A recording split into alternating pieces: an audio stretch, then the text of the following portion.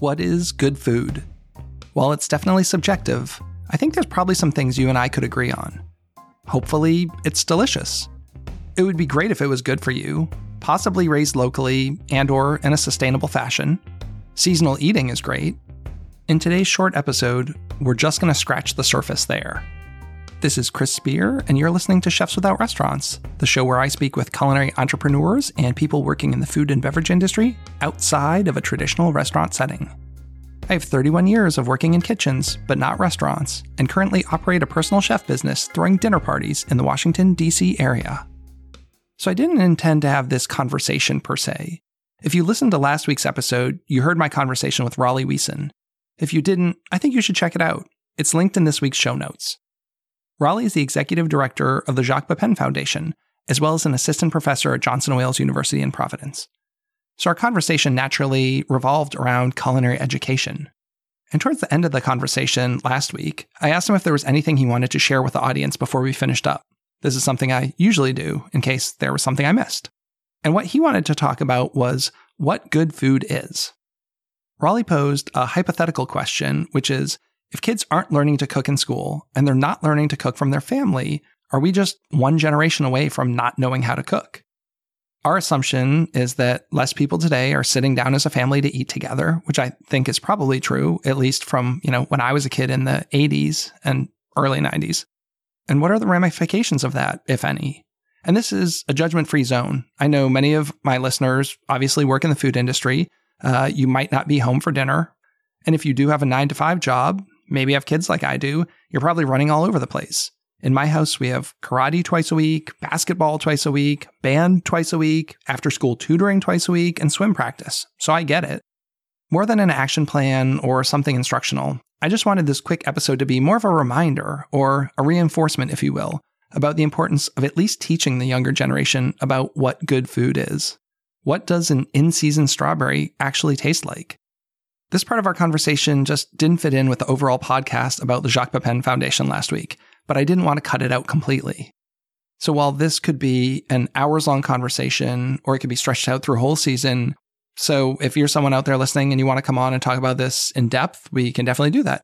Or you can connect with me via social media. As always, I love feedback. I'd like to know what food looks like in your house these days. How often are you sitting down at the table with home-cooked food? Do you care about seasonal eating? If you have kids, do they know how to set a dinner table properly? Find me on Instagram at Chefs Without Restaurants, and either send me a DM or comment on the post you see promoting this episode. And because this is a short one, let me get out of the way here so you can enjoy the episode. As always, thanks so much for listening, and have a great week. Before we get out of here today, is there anything we didn't talk about or anything you want to leave our listeners with? One of the things that worries me about about the next generation, when I think about where we are now, and I don't know, exactly what your experience was, but I know that for many people that are, my age and 40s, 50s, 60s, when they look at their childhood, they say, "Oh, well, I had dinner with my parents, 6.5 or 7 nights a week," and in my case, we had a pretty big garden in the backyard. We grew our own vegetables. We would pick those vegetables and have them on the table that night. I remember when I was a kid being, kind of tired of the fact that we were going to have tomatoes, string beans, and corn every single day, all summer long. And now I'm like, absolutely yes. If I could have just picked vine ripened tomatoes, string beans, and corn every single night, I have no problem with that. And I think about like the next generation, and I have a daughter who's 19 who just started college this year. And it's not so much true for her because we forced her to have dinner with us. But when I look at her generation, I think that paradigm is completely flipped. Whereas when I was a kid, I had dinner with my parents 6.5 nights out of 7. In my daughter's generation, it's 6.5 nights out of 7. It's convenience food. It's grab and go. It's whatever is easy. It's fast food. And maybe once a week you sit down with the family and everybody eats together. What worries me about that is that those kids are not learning how to cook from their parents, and they're not learning how to cook in school. And that means that we're only really one generation away from like a generational loss of knowledge of like, what does it mean to cook? What can you cook?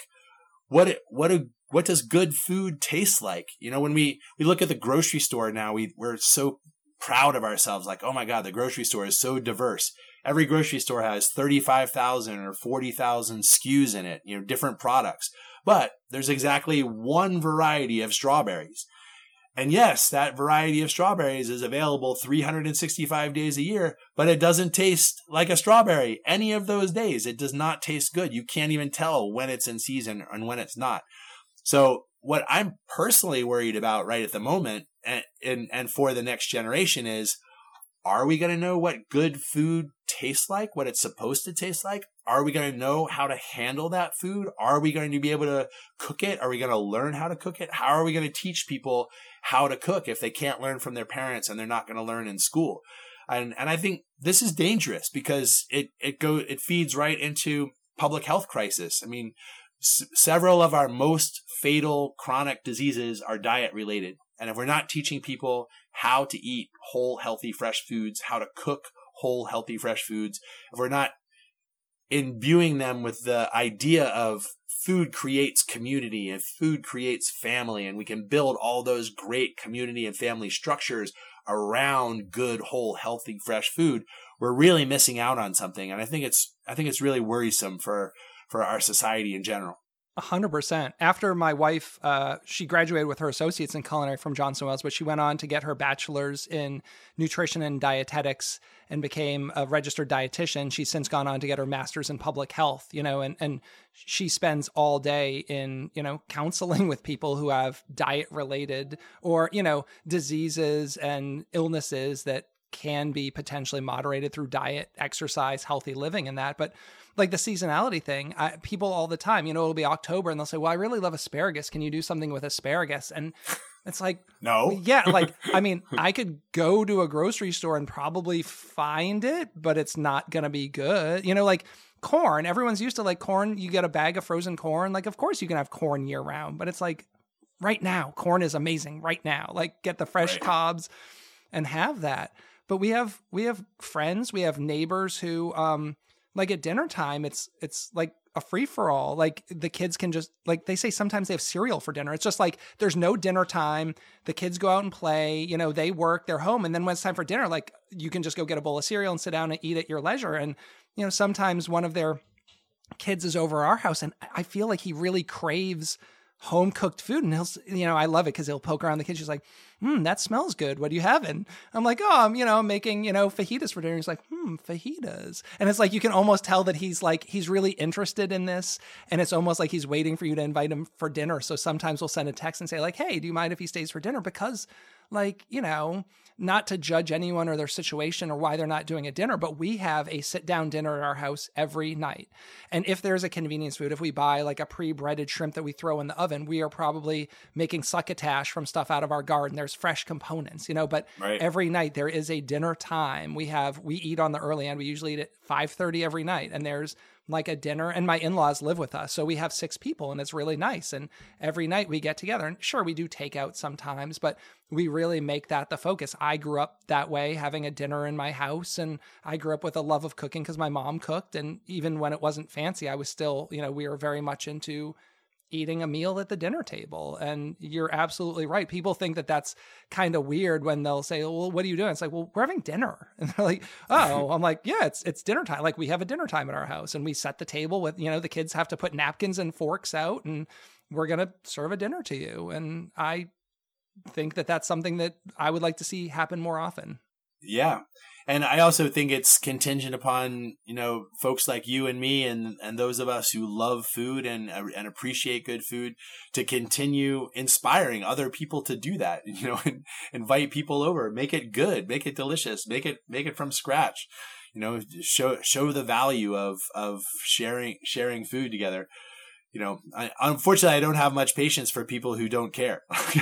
Like I remember being at a party and chatting with one of my neighbors, and she said, "Oh, I'm really kind of like a meat and potatoes girl. I could eat meat and potatoes every day, and I like my meat well done." And I was like, "Well, I guess we don't have anything else to talk about then, because we're not going to be friends. So like I'm not inviting you over for dinner because we're not going to do that." I can't think of anything I'm more excited about this week than to just get together with another couple and their kids tonight and have dinner. That's the good stuff. And I think people are missing out if they don't do that. What better 100%. way to connect than around, a plate of food? Absolutely. Brings people together. Smooths out our differences. Absolutely. You're still here? The podcast's over. If you are indeed still here, thanks for taking the time to listen to the show. I'd love to direct you to one place, and that's chefswithoutrestaurants.org. From there, you'll be able to join our email newsletter, get connected in our free Facebook group, and join our personal chef, catering, and food truck database so I can help get you more job leads. And you'll also find a link to our sponsor page where you'll find products and services I love. You pay nothing additional to use these links, but I may get a small commission, which helps keep the Chefs Without Restaurants podcast and organization running. You might even get a discount for using some of these links. As always, you can reach out to me on Instagram at Chefs Without Restaurants or send me an email at chefswithoutrestaurants@gmail.com. Thanks so much.